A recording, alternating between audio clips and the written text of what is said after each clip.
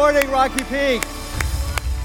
Great to see you. My name's Michael, and I'm one of the pastors here. If it's your very first time, a special welcome to you, whether you're inside the worship center, you're joining us outside on the patio. We are going to go into our time of teaching here in just a minute, but before we do that, just one quick announcement. You know, every month, almost every month, Lynn and I host a dessert here at the church at Rocky Peak that's called Next Step Dessert. So it's really designed for those of you who are fairly new, trying to figure out, you know, if this is the right church for you or whatever.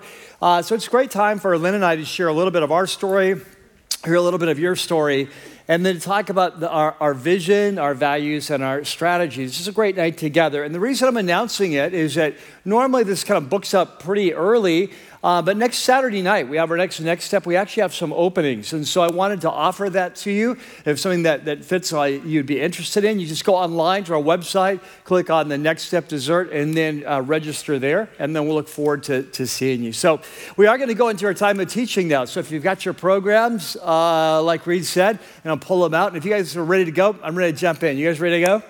Okay, let's pray. God, we're just excited to be here and just so thankful for this place, your house, where we can gather and come together as a church to pursue you together, to experience you in worship, to hear your word, and most of all, to be listening for the voice of your Spirit in each of our lives as together we figure out the path forward. And so, Lord, we pray as we continue this series today, such an important passage of Scripture, we pray you'd speak to us with power, with authority, with clarity, with encouragement, and then that we would go out and, as always, we would listen and then follow. We pray this in Jesus' name. Everyone said, Amen.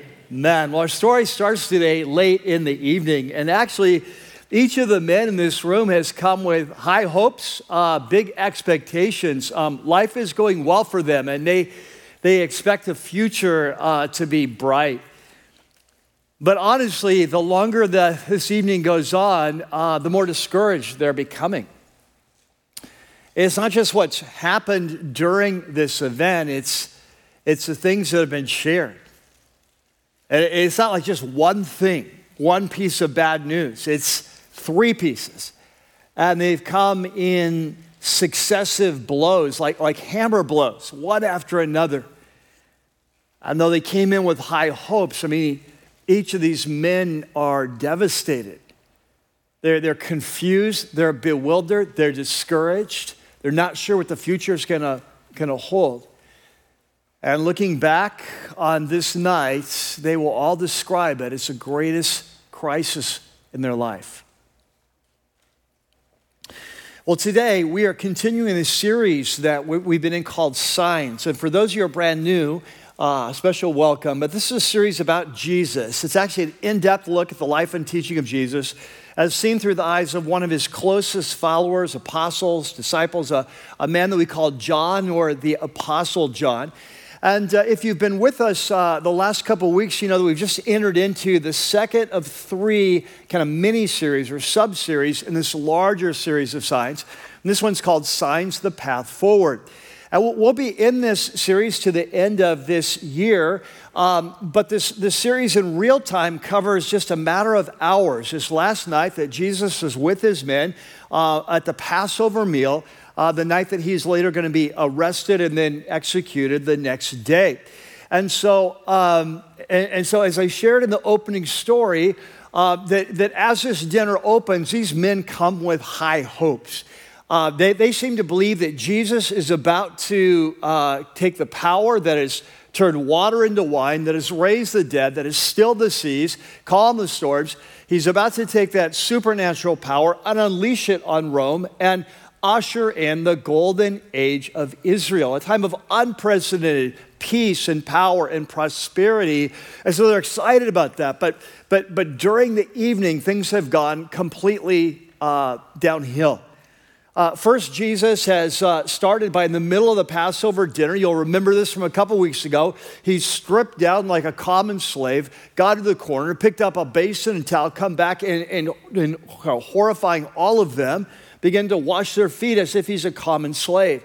And then he challenged them that as they move forward in this movement, that this was going to be the sign that they were truly his disciples, that they would love one another and serve one another in this way, in the way that he's served them. But then it goes from bad to worse as he begins to deliver these 3 successive hammer blows that I referred to in this opening story. And so if you have your Bibles, you have your apps, let's go ahead and open up and turn on. We're going to go to John chapter 13 and see what happens. So John chapter 13, there in your note sheet, there's a section called Signs of the Crisis. We're going to pick it up in verse 36. So as we open the scene here, as we open the story, Jesus has already delivered his first hammer blow. His first piece of bad news is that one of the 12 disciples, this band of brothers that's been traveling together for the last 2 or 3 years, that have shared meals, camped out together, know each other's families, kind of loved one another, served one another, minister with Jesus, healed the sick, freed people from demonization. These people, that they're so close that one of their own is actually going to betray him to the authorities that they all know is out to kill him. This would be like someone in your life group that's been together for several years, suddenly turning you all in, right?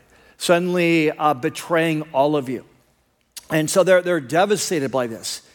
And so Jesus has already shared that first hammer blow, but in verse 36, we pick up the second hammer blow. Jesus has just told them that he's going to leave. He's about to leave, and they can't go with him. And so Simon Peter asks him, Lord, where are you going? And Jesus says, where I'm going, you cannot follow now, but you'll follow later. Now again, we need to hear this with first century ears. If you're a follower of Jesus here, or even if you're not yet a follower, chances are you know how this story is about to go. That by the end of this evening, Jesus is going to be arrested by the authorities. He's going to be taken into custody. He's going to be beaten and tortured. And the next day, he's going to be put to death for high treason against Rome.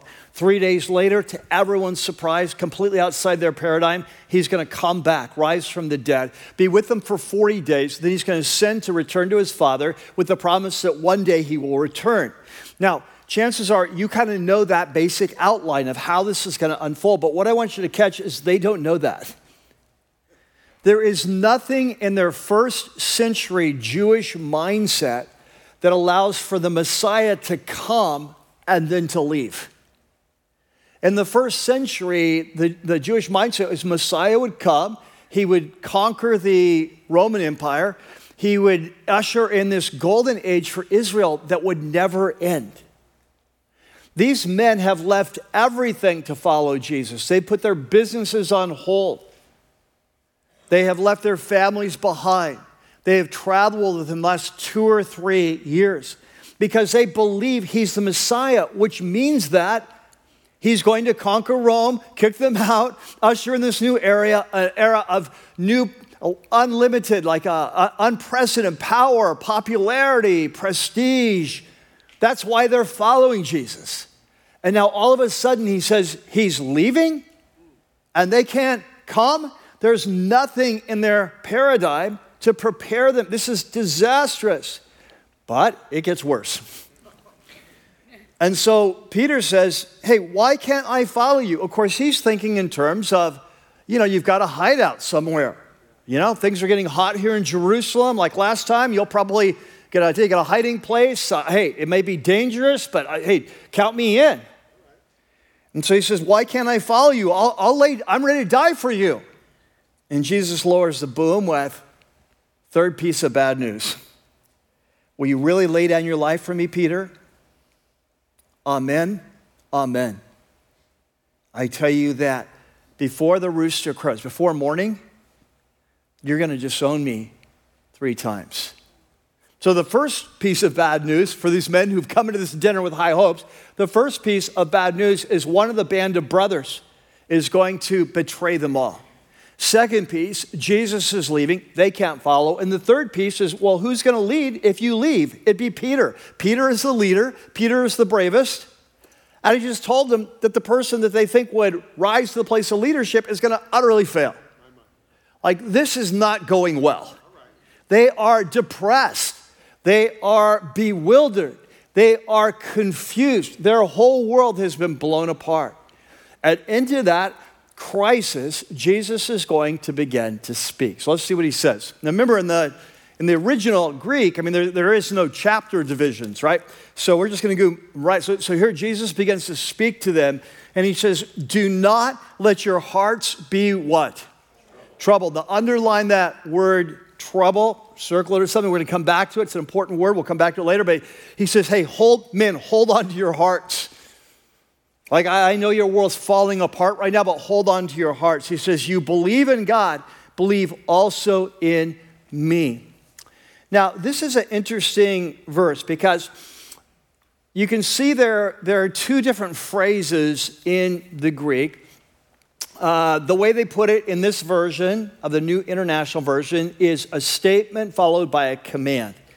You believe in God, statement, followed by a command, believe also in me. What's interesting, though, is that in the Greek, and I won't go into the technical details, but in the Greek, both of these phrases could be translated either as statements or commands. So you could flip-flop the statement, flip-flop the command. You make them both commands, make them both statements. That's why in the 1984 version of the New International Version, which is actually my favorite version, like we have a more recent version here. It's more politically correct. I like the previous one. The only reason I don't use it here is you can't buy it anymore. And so most of you wouldn't have it, right? So, then every time I'd read it, I'd be having to explain why it's different than what you're reading. So we just kind of gave in a few years ago and went with the current one. But if, there in your note sheet, I put how in the 1984 version, this actually was stated. So it went like this. He said, do not let your hearts be troubled. Same statement. But then he says, catch this. It's not one statement followed by a command. It's two commands. Trust in God. Trust in me. I like that much better. I think it's more, I think it fits the context better. But either way, what I want you to catch is that Jesus is challenging you. I know your world is falling apart. Hold on to your hearts. Trust God. Trust me. And now he begins to tell them why they don't need to be troubled. And he introduces a powerful metaphor. Now, if you've been here throughout this series, you know that in the Gospel of John, Jesus teaches through the use of powerful word pictures or metaphors. He uses these metaphors to describe important spiritual truths. So, for example, in John chapter 3, he tells the rabbi Nicodemus, in order to get into the kingdom, you have to be born again, right? In chapter 4, to the woman at the well, he says, what you really need is living water. In chapter 6, after feeding the 5,000, I am the bread of life. In chapter 9, or chapter 8, I am the light of life. Chapter 10, I am the good shepherd. Next chapter, chapter 15, I'm the vine, you're in the branch. So Jesus uses these powerful word pictures to teach important spiritual truths, and he's about to introduce one to help them understand why they don't need to be troubled. And what he's going to do is he's going to talk about the future. Now, of course, they don't understand how this is going to work, but he's going to talk about the future, and he's going to compare the future to a large house. Now, in the Roman world and in Jerusalem and so on, there were these large estates, right? So like I've been to Jerusalem underground, visited archaeological, these huge estates. I've been to Pompeii and these large estates, right? And so he's going to use this analogy of a huge like home or estate, a Roman estate, and he's going to say, hey, in my Father's house, there are many rooms. There's room for all of us. And I know you're really upset I'm going, but the reason I'm going is just to get things ready for you. So you all know this, right? When someone is coming to stay at your house, you need to get the room ready. What Jesus says is, yeah, I am going, but the reason I'm going is to get things ready for you. And then once they're ready, I'll come back and get you. Now, of course, we understand this, right? We understand that what Jesus is saying is, from our 21st century perspective, or even when John wrote this, that you would have understood Jesus was talking about leaving, returning to the Father, and one day coming back. But remember, there's nothing in their paradigm for that. But he says, hey, I don't want you to be troubled. And catch it. The reason is, this story is going to end well. Yes, I'm going away. Yes, it's hard right now, but I'm coming back. And so he launches in, and he says, in my Father's house, verse 2, there are many rooms. And if that were not so, would I have told you that I'm going there to prepare a place for you? This also could be translated as a statement. I like that better. In fact, in 1984, that's how they did it. Now, today, I just wish I had my 1984. And we'll see it later. But in the 1984 version, it basically says, hey, if I'm going to prepare a place, it's got many rooms. If that weren't so, then I would have told you. In other words, I'm leaving, but I'm coming back. And if I weren't coming back for you, if we didn't have a future, I would have told you a long time ago. But hey, we're in this thing together, and this is going to end well. And then he says in verse 3, he says, so if I go and prepare a place for you, I'll come back, I'll take you to be with me so that you may always be where I am. Again, a metaphor about the next life, right? And so then he says to him, he says, and by the way, you know the way to the place where I'm going. Now, of course, they don't have a clue. They think he's going out in hiding, some secret estate, like Batman underground or something, and so they're like, we don't know where you're going even. How can we know? I mean, even with Google Maps, you have to put in a destination to get the directions, right? And so Thomas says to him, one of his disciples, verse 5, Lord, we don't know where you're going, so how can we know the way? And Jesus said, I'm so glad you asked. And next week we'll come back and see what Jesus says. Now, today, what I want to talk about today is crises. One thing I know about crises is we're either in a crisis, we've just came out of a crisis, or we're about to go into a crisis, right? And so what I want to talk is about crises today, what Jesus says to them in the midst of their crises as they begin, as he's preparing them to take over his movement. Hey, this is what you need to expect in your future. This is your path forward. And of course, what he says to them, he says to us as their followers, right? And so how do we respond to crises? And this is going to have special application today for something that's going on in our culture today as well, not just our personal lives, but with our culture. And so what I want to do today is I want to highlight 3 principles that Jesus kind of wants them to understand about this crisis that they're in. Then we'll come back at the end and ask a couple questions for our lives. And so there in your note sheet, you have a section called Signs, How to Respond to a Crisis. So let's jump in. The first thing Jesus wants them to understand is crises will come.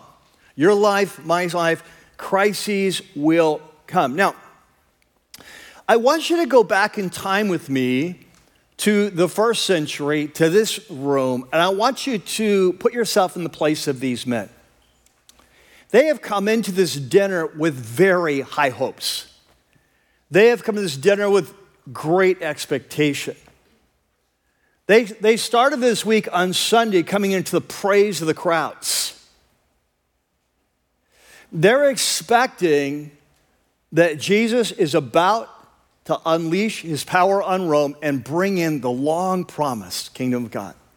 They're coming into this with high hopes, and Jesus says, and then in 3 successive hammer blows, Jesus says, what you think is going to happen is not what's about to happen. In fact, they're going through the biggest crisis of their life. It's their whole paradigm of how they think this kingdom of God thing is just being blown apart. And with it, their lives.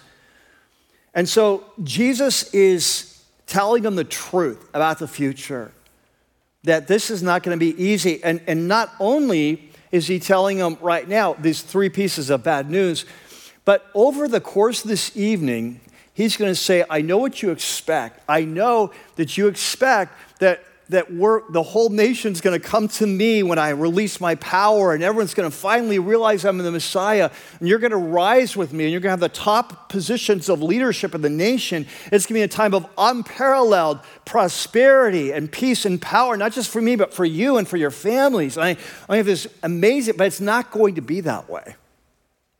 And one of the things he wants them to understand as his followers moving forward is this is not going to be easy.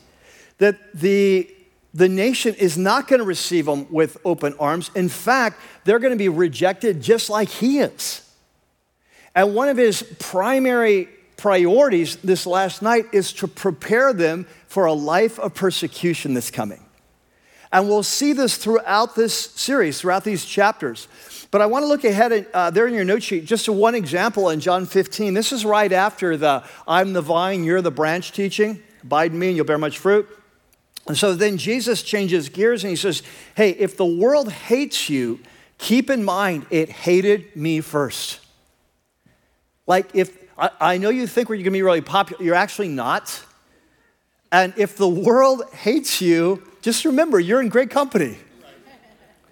And he said, if you belong to the world, you know, you're their value systems, then they would love you as their own because you'd be like them. But as it is, you don't belong to the world. I've chosen you out of the world. That's why the world hates you. And if they persecuted me, they will persecute you. So if you feel bad right now, it's going to get worse. Right? So in this last, Jesus is marking a new path forward. They're going through a major paradigm shift. They think they're ready for the golden age of Israel. He's shifting gears. Like, actually, this is going to be a challenge. Now, catch this. In this last night, he's going to give them, after he delivers the bad news, he's going to give them a lot of good news. He's going to tell them, I'm going to be with you every step of the way. In fact, when I leave, I'm sending someone to take my place as your leader. His name is the Holy Spirit. He's going to come. He's going to bring my presence and the presence of my Father. We're going to move into your house. We're going to move into you and live in you. And he's going to lead you. He's going to guide you. He's going to empower you. And you know what? Things are getting a little crazy, but I'm going to give you the gift of my peace, even in the midst of the storm. You're going to experience my peace, and you're going to abide in me, and I'm going to abide in you, and you're going to have amazing fruit, and you're going to begin to experience my joy. The very joy that I have is going to become your joy. So there's this there's a lot of good news to come, but he wants them to understand this is not going to be easy. This time between his first coming and second coming is not what they expect.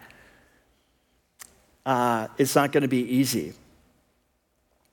And so I think this is so important for us as followers of Jesus to understand in both the macro sense of what we expect of life as followers of Jesus, but also in a very specific sense. So, for example, as followers of Jesus, it's important for us to understand that Jesus has never promised that life would be easy. That is so important, right? That we live in a fallen world. You're going to lose jobs. You're going to be in accidents, right? There's going to be things that happen. Sometimes your body is going to fail you. Sometimes you're going to go illness. Sometimes kids are going to go off the rails. Sometimes relationships are going to break down. Some of you are going to face financial difficulties that Jesus has never promised it will be easy. He's promised to be with us and empowered, but he's never promised for it to be easy. But here's what I want you to catch. What this passage is focusing on is not so much what I would call these personal crises that we all go through in life. He's talking on a specific type of crises, which is the crises of persecution. And he says that I need you to prepare, as you move forward, you need to understand this is not going to be easy because the world is going to hate you. If they hated me, they're going to hate you. We stand together. And I think this is so important for us as followers of Jesus to begin to understand this, especially in this crazy culture that we're in right now. We're in the midst of a culture that's losing its mind. Amen? It's becoming crazy. Crazy. And you know what? It's becoming increasingly hostile to followers of Jesus. Have you felt it? Yeah, we'll talk more about this later. But what I want you to understand is that for them and for us, he says, here's the way forward. I'm going to be with you all, but there's going to be times of crisis. It's going to come. It's going to happen. And you need to know that. I want to be very upfront with you, okay? Number two, the second principle is that Jesus focuses on the future. What we see in this passage is very interesting, that they're in the midst of a crisis. They think they're on the verge of this incredible golden age of Israel. Right? They come into this night with that expectation. By this point in the evening, they are devastated. one of the 12, the band of brothers, is going to betray them all. Jesus is leaving. He can't go with us. We'll go with him, the one we've been following all these years. The leader of our band of 12, Peter, is going to fail him in his moments of greatest need. Their world is coming apart. And in the midst of that crisis, I want you to notice how Jesus challenges them. He basically challenges them by saying, hey, don't let your heart be troubled. Hold on to your heart, catch this, because we win in the end. Come on, say that. Amen. Are you with me? That's what he says. Like he right away, this major crisis, what does he say? Hey, don't be troubled. Why? Because yes, I'm leaving, but in my Father's house are many rooms. And if that weren't the case, I would have told you. I'm going, yes, but I'm coming back, and we will be together forever. You just thought it was going to start now, but is it? Now, at the time, do they understand this? No. But catch this. Jesus often says things that we don't understand at the time. They, like a fine wine, grow rich over age. And after he left, and after his death, and after his resurrection, now it begins to come together. And he says, trust me, the future is bright. And this is one of the things that I've told you over the years. For those of you who've been here a long time, you've heard me say this many times. For those of you who are new, this may be the first time, but it's very important.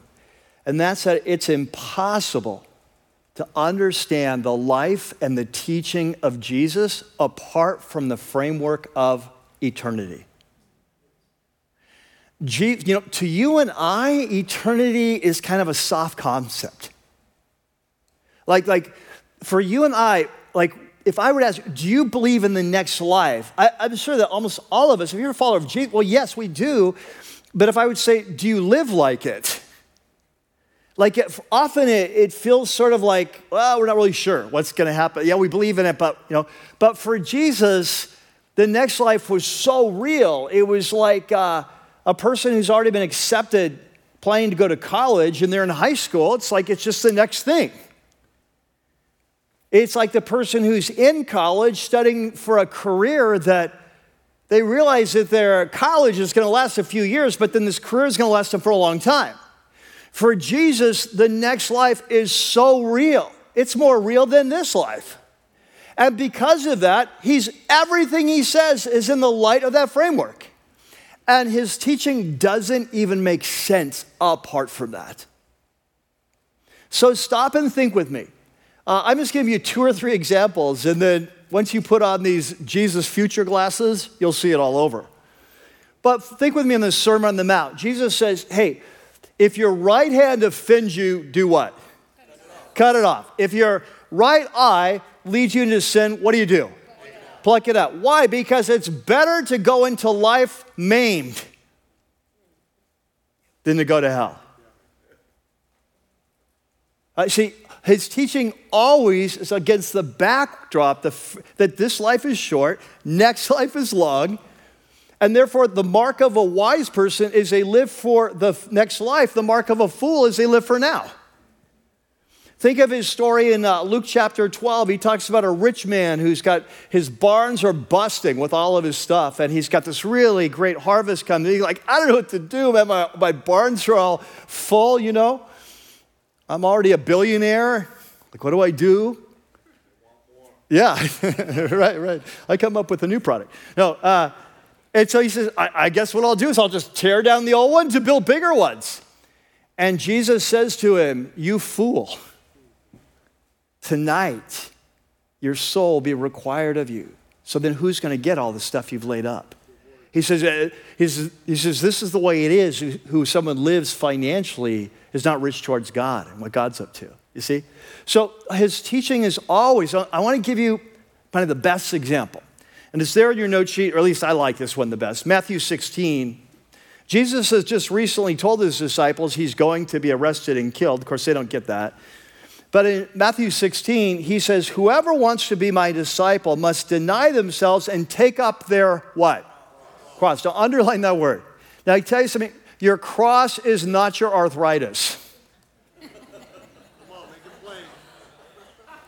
Your cross is not your mother-in-law. Your cross is not your rebellious son or your irresponsible brother-in-law. Those are pains of a fallen world. But that's not your cross. A cross is an instrument of death. And what Jesus is telling them, if you're going to follow me, you need to be ready to die for me. And then he goes on to tell them why. He says, whoever wants to be a disciple must deny themselves, take up the cross. Remember, he's heading to Jerusalem to be crucified, and follow me. He said, for whoever wants to save their life, like in other passages in this world, will lose it. You know, sure, you can avoid being put to death for me, but you're going to lose the next life. Whoever wants to save their life will lose it. Whoever loses their life, they'll find it. For what good will it be for someone to gain the whole world and yet forfeit their soul? Or what can anyone give in exchange for their soul? And then he says, for the Son of Man is going to come in his Father's glory with his angels, talking about the end of time. And then he will reward each person according to what they have what? Done. So you see what Jesus is saying? He's saying, hey, only a fool would live this life for this life. It's like you could gain the whole world, but if you lose your soul, like, how foolish is that, right? So, Jesus is constantly challenging us.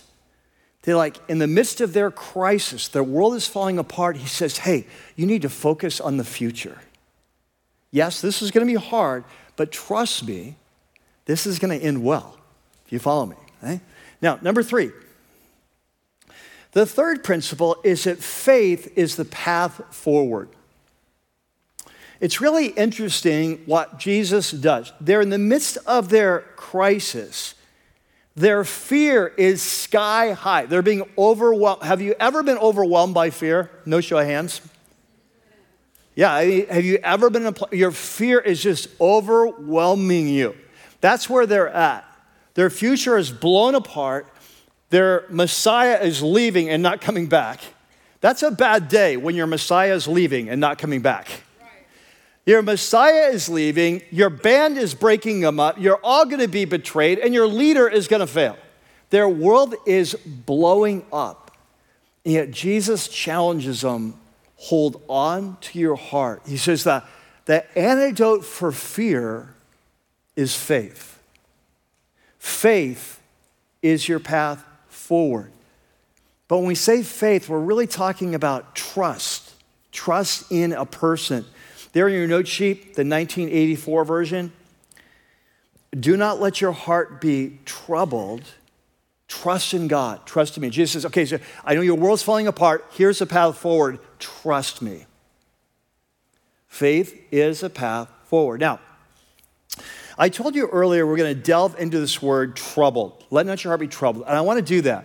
And we're going to do a little bit of Greek study here. Now, sometimes we do Greek study. It's just very peripheral. Just tell a quick word. We move on quickly. But I want to delve into this one just a little deeper, all right? Because I think that this could actually, for some of you, will become part of your vocabulary. And so I want to talk to you about that word troubled. I want to spell it out for you so you can visualize it, kind of see how. So the word troubled in Greek is the verb tarasso, okay, tarasso. I just like the sound of it. And here's how it's spelled in English. T-A-R-A-S-S-O.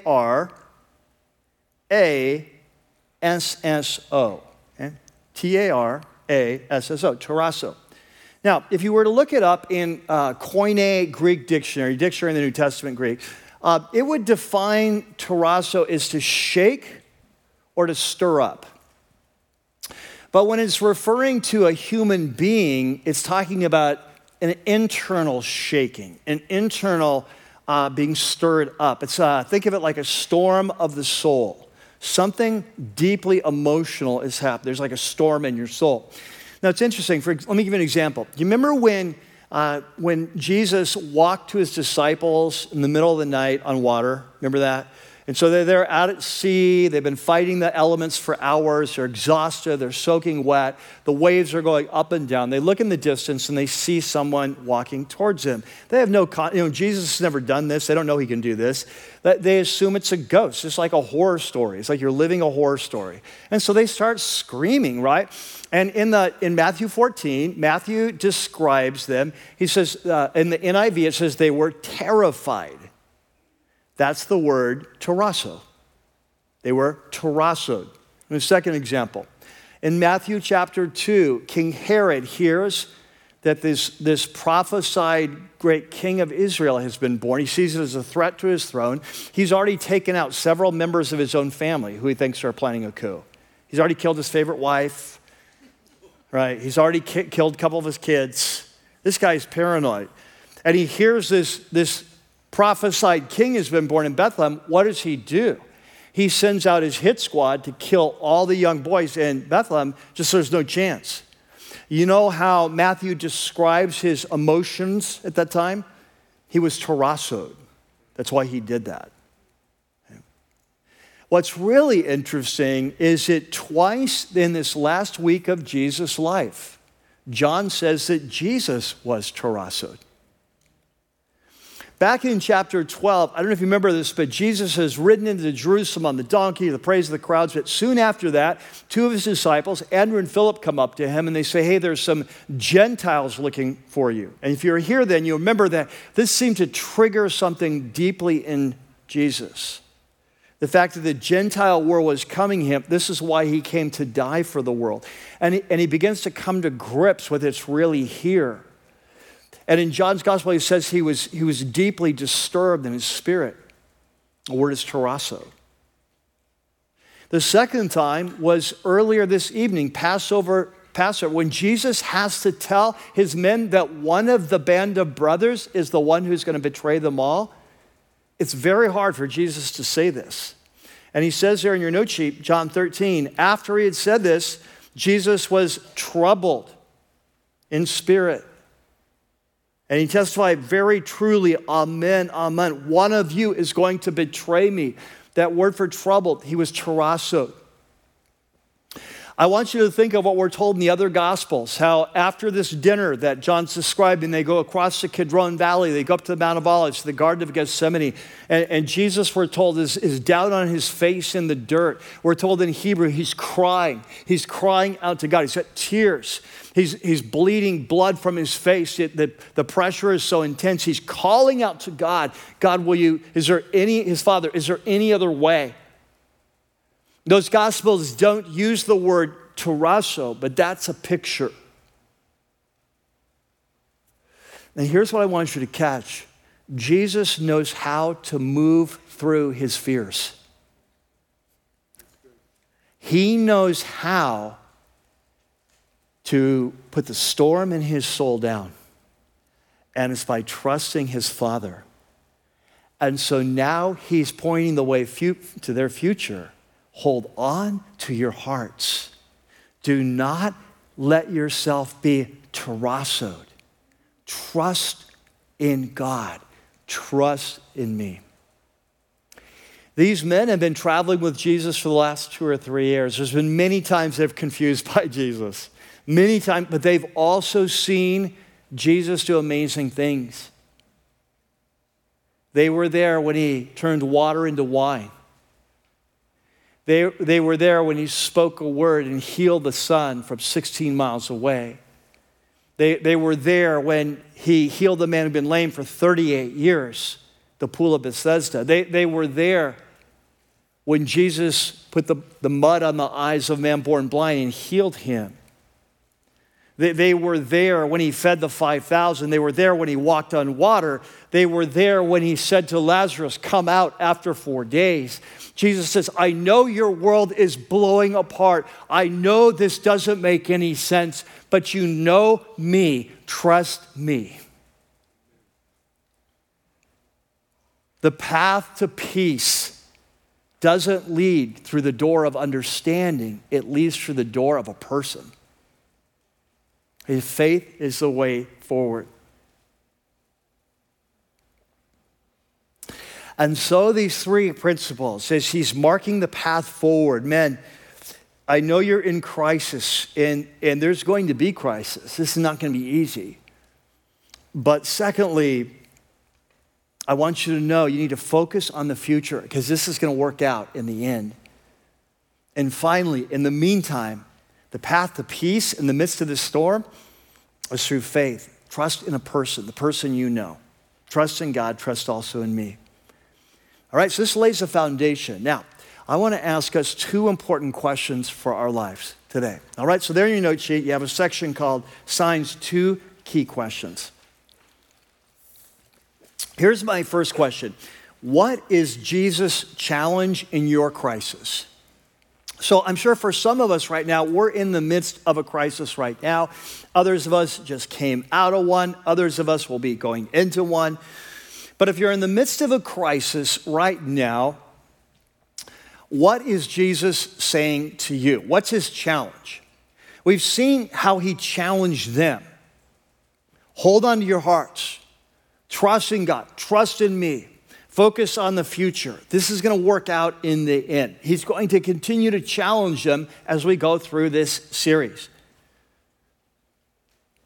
As we've seen that sometimes the challenges we go through, the crises we go through are personal, but also that Jesus said as his followers, that some of the crises we're going to go through are due to persecution. And here's what I want you to catch, that as followers of Jesus, when we're in the midst of a crisis, we need to hold on to our hearts and lean into Jesus and to say, what's your challenge for me? Like, what do you want to say to me? What do I need to hear? And men and women, I think this is going to be increasingly important for us as we continue on this path, this cultural path that we're on right now in this crazy culture.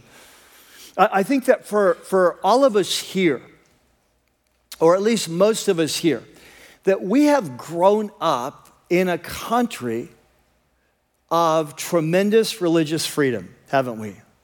One of the greatest countries, probably the greatest country in the history of the world in terms of freedoms that we've enjoyed.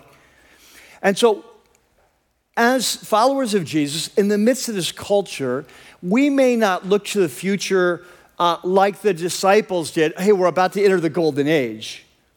But I think for many of us, we're completely shocked and surprised that what's happening in our culture right now is happening. It's like we just did not see this coming. Like right now, some of you are trying to figure out what to do with your kids in school. You're trying to be like, what is going on? We live in this crazy state where up is down and down is up. This crazy culture redefining good and evil. And what do I do with my kids? Some of you are teachers in the public school system, and you're trying to figure out, how do I follow Jesus and be true to Jesus when I'm being mandated to teach things that are completely opposite of who Jesus is and what his word teaches. Some of you are in the midst right now, you're in a workplace where what's being required of you is increasingly difficult to follow Jesus and do what you're being asked to do.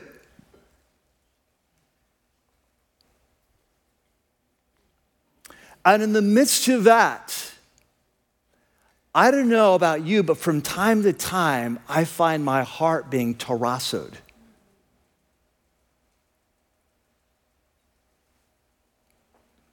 You know, a few weeks ago, I read a book, just a little book. It was really good. It's by a pastor that's well known here in the States. I know many of you listen to him because you often tell me you do.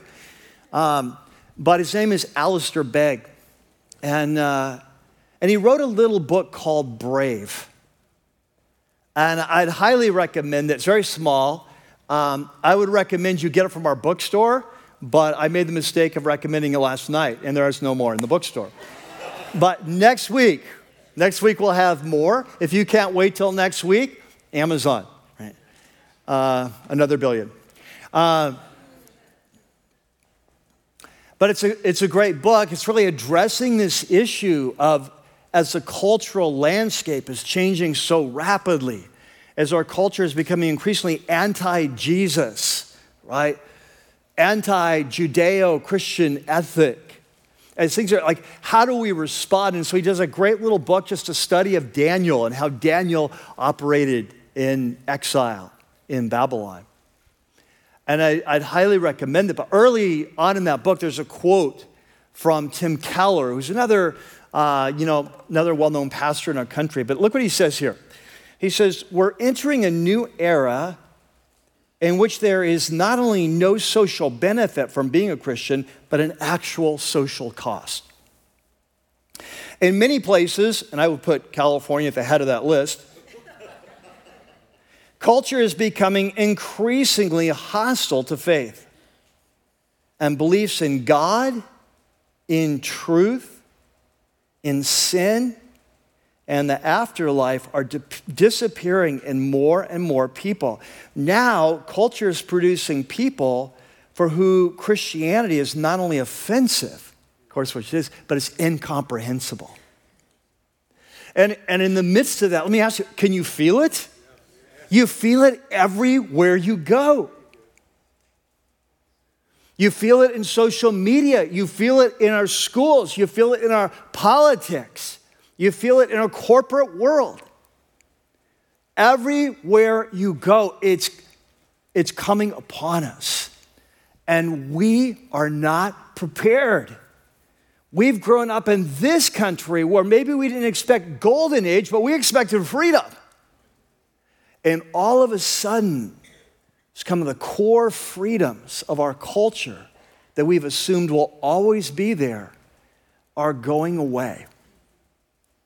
And we're terrassoed. And in the midst of that, can I catch? Now, this one I just catch. In the midst of that, for you and I, we're going to have to lean into Jesus like we've never leaned in before. And we're going to have to tune our ear to his voice. What is Jesus challenging you? You're going to need to hear from him. You need to decide what to do with your kids. You have to decide. You're going to have to hear from him. You're going to have to, do you need to leave your job? Or do you need to stay in there and be as faithful as possible? I don't know the answer. You need to hear from Jesus. You need to hear from him what he's saying to you. More than ever before, that we have to learn to hear what Jesus is challenging us in the midst of this culture. And can I tell you something? I believe that many times what he's going to be saying to you is exactly what he said to them. He's been saying, hold on to your heart. Don't let yourself get discouraged. Don't give in to fear. Don't give in to pessimism. Don't give in to bitterness. Don't give in to your anger. Don't give in to despondency. Lift your eyes. Remember who you are. Remember who I am. You trust in God. You trust in me. We win in the end. Right? And we are going to need to hear his voice like we've never heard before. And that leads to number 2. The second question is, when and where are you listening to Jesus? And what I mean is, if I were looking at your calendar for this last week, not this next week because you may change. What I want to know is, hey, if I look at your calendar this last week, when and where have you spent time with Jesus listening for his voice in the midst of this cultural crisis? You know, over the years here that we've often talked at Rocky Peak about this, what I call the 3-legged stool model of spiritual growth, health, transformation, right? So for those of you who are new, it basically compares our spiritual growth and health, our transformation, to like a 3-legged stool. And of course, a 3-legged stool, you need all 3 legs for it to stand. And in the same way, we need every leg of this stool. And so let me just kind of walk you through quickly what each leg is. So leg number 1 is what I call large group assemblies. right? This is it's not just our weekend service, but it's time we gather in large groups together to pursue Jesus, to listen for his voice, to have his word taught, to encounter God in worship, to pray together. It's a critical part of our spiritual health. There's things that happen here that don't happen anywhere else. It's a unique thing that happens, right? The second leg is what I've called small groups. Now, for many of us, that could be our life group, but it doesn't have to be a life. It might be another kind of group. But it's a group of people, a group of followers of Jesus. You get together on a regular basis to share your life, to read the word, to pray, to discuss your journey, to support one, encourage, challenge, hold each other accountable, take care of one another. We all need that, right? We need the smaller group. And then the third thing is what I call one-on-one time with Jesus, that we need to develop what I like to describe as a regular rhythm of relationship, where we're spending time with Jesus on a regular basis, one-on-one, where we're reading his word, we're letting his Spirit speak to us through his word and directly, we're maybe meditating on his word, we're memorizing his word, we are processing our life with him in prayer.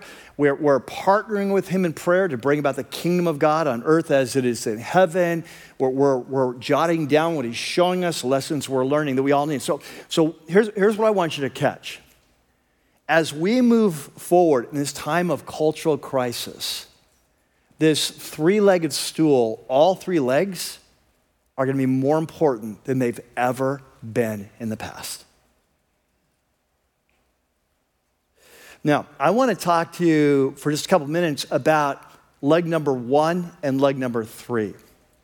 Not because small groups aren't important or as important, but just because we have limited time, and these are the two that I feel like God's put on my heart to talk with us about. So let's talk about leg number 1. Now, for some of you, this won't apply as much because you're already here, although I would guess that some of you here aren't always here. Probably sometimes you're online or sometimes you're missing or whatever. Same with Liz and Patty and so on. And so this won't apply equally to all of us. But I want to talk with those of you, especially those who are participating in our weekend services online, right? So I'd go for those of you who are online, for those of you who are watching later in the week. And so here's how it looks. It's like if you were to ask me, do you think it's appropriate for some people who call Rocky Peak home to not be here at our weekends in large group gathering? I would say yes. I believe there are some people here at Rocky Peak who love Jesus, they would love to be here, but they have serious physical health concerns, or someone that they live with has those concerns. And catch us, they're not doing anything. They're not going out to restaurants. They're not going out to parties. They're not going to sporting events. They're not going to the kids' PTA thing, whatever, that they have this kind of a unique challenge. And so they need to be very careful, right? And I think for someone like that, it's so awesome that they can join us online and participate. It's a beautiful thing. So don't get me wrong.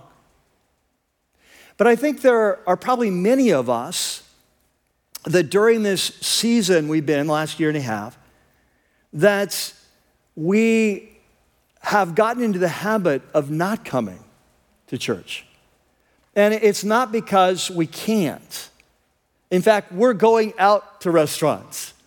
We're going to our kids' gatherings. We're going to watch sporting events. We're having parties or going to parties. So we've gone back to all those things, but we've not gone back to church. And so what's happened is that we've just gotten kind of lazy. Or what's happened is that we just really we just love like waking up on Sunday morning and reaching to our bedstead and picking up the croissant that our spouses brought us, and then waiting they come back from Starbucks with our coffee. We sit there with Michael and Dre watching, right? And so we've just kind of got into this, or worse yet, we just got tired of online, and so we just started not going anywhere. And here's what I want you to catch, and this is for all of us. is that as we move into the future, in a culture that's falling apart and becoming increasingly hostile, here's what I want you to catch. It's more important than ever that we are together. That in this culture we're in, the price, I believe, is going to continue to go up. And we need to be together. So here's the thing. I am so thankful for technology, and I'm so thankful in a season where we're first learning about COVID and all of that. I'm so thankful that we had online to do. But here's what I want you to catch. For most of us, that time is over. Yeah. And we need to come home, right? We need to be here. And here's why. Because there's something that happens when we're together that doesn't happen online. When you're together, the people of God, and we're worshiping and the Spirit of God is moving, it's not the same at home. When you're sitting here engaged and there's no other something on your phone going on. Well, for some of you. And we're here and we got our note sheet out and there's something that's happening. We're creating space in our life for God to speak. There's something that happens that doesn't happen in the same way. And so I just want to challenge you. Here's the thing. I think that if we think that, you know what, I'm still a follower of Jesus, and sure, I haven't gotten back in the habit of going to church, but I still love him, and you think that long term that's going to work, I'm going to tell you that when you're a lone ranger, the enemy comes after you to pick you off. We need to be together. We are called living stones that are put together in the temple of God. We are called the body of Christ that makes a body. And we are embodied creatures. And we need to be physically together. Amen? Amen. All right. Now, the second, I want to talk about the third leg of this stool as well, this time alone with Jesus. And I want to share something with you that's been kind of growing on me the last month that I just kind of want to make a big statement here, all right? So you were here. When you were here the weekend, I made the statement. That as I've watched how the Church of Jesus has responded universally during times of COVID, I feel like I've come to a new conclusion. And that if you're serious about being transformed, if you're serious about becoming like Jesus, if you're serious about growing and thriving, especially in a culture that's increasingly hostile, it is not enough to come to church on the weekend and to be in your life group. That we have got to learn how to develop this one-on-one relationship with Jesus. We've got to learn how to, and it's a learning process. We can start slow and all that. It's great. But here's what I believe in the days ahead, it will not be enough for you to lean on other people for your spiritual growth. That you have to learn how to access that living water on your own. You have to learn how to hear the voice of Jesus on your own. Your mind will not be renewed simply by coming on the weekends and going to your life group. These are two critical components, but it's the synergy of the third that makes it all work. You see? And so I want to challenge, can I tell you something? That when people ask me, how are you doing? It's always hard to know how to answer that question. If someone asks, hey, what's the last year and a half been like? I will tell you this, it's by far the hardest era to do ministry in my entire life. And can I tell you something? I do not know a single pastor who would disagree with that. It has been an incredibly hard time as we've seen. It's not just COVID, and it's not just racial tensions, and it's not just politics. It's all the above. as this culture processes it and tears Christians apart and division in the church. And can I tell you something, that during this last year and a half, the Lord keeps calling me closer. And my time with him has become more and more important. And can I tell you this, if it wasn't for that time, I don't think I'd still be standing here today. It's these times can I tell you how many times my heart has been terrassoed deeply?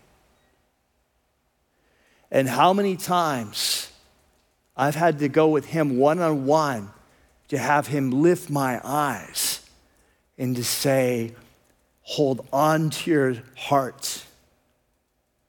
Do not let your heart be troubled.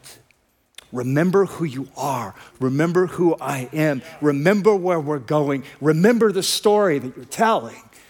That I am with you. I will walk with you. This can be your finest hour. Right? Well, men and women, that's not just for me. That's for you. That's for you. So in the past, maybe we could coast a little bit. I'm telling you, this era we're going into battle. That's right. And we had better get geared up. We had better get geared up. We better learn how to buckle on that belt of truth. We better learn how to lift that shield of faith. We better learn how to put on that helmet of salvation. We better learn to go deep in the gospel of peace that's on our feet. Amen. We better hold hard to our sword of the Spirit, which is the Word of God. We better learn to pray at all times, in all seasons, for all reasons, and in every way by the Holy Spirit. We've got to learn. What has got us here will not get us there. Men and women, we want to be a center for the kingdom here at Rocky Peak. And for that to happen, we have all got to step up our game. And that comes as we learn to listen to the voice of Jesus that says, do not be terrassoed. Trust in God. Trust in me. Focus on the future. Listen to my voice. I'll be with you every step of the way. But it won't be easy. And so the question I have is, when and where are you listening for the voice of Jesus in your life? Amen? Let's pray. So Father, we come and we realize we're at a cultural crossroads, or perhaps even past that we're heading down a path that looks increasingly challenging. And so, Lord, even as you were telling them, here's how you move forward. Here's the path forward. In this moment of crisis, Father, I believe these passages we're studying in this series, and we're going to be studying, they're showing us the path forward. They're showing us how to win. And so, Father, we pray that as we go week by week in this series, we pray that you'd strengthen our hearts, you'd speak to us by name, and we'd hear your voice saying, take courage. Do not be afraid. I'm with you every step of the way. Do not let your heart be troubled. Trust in God. Trust also in me. We pray this in Jesus' name. Amen.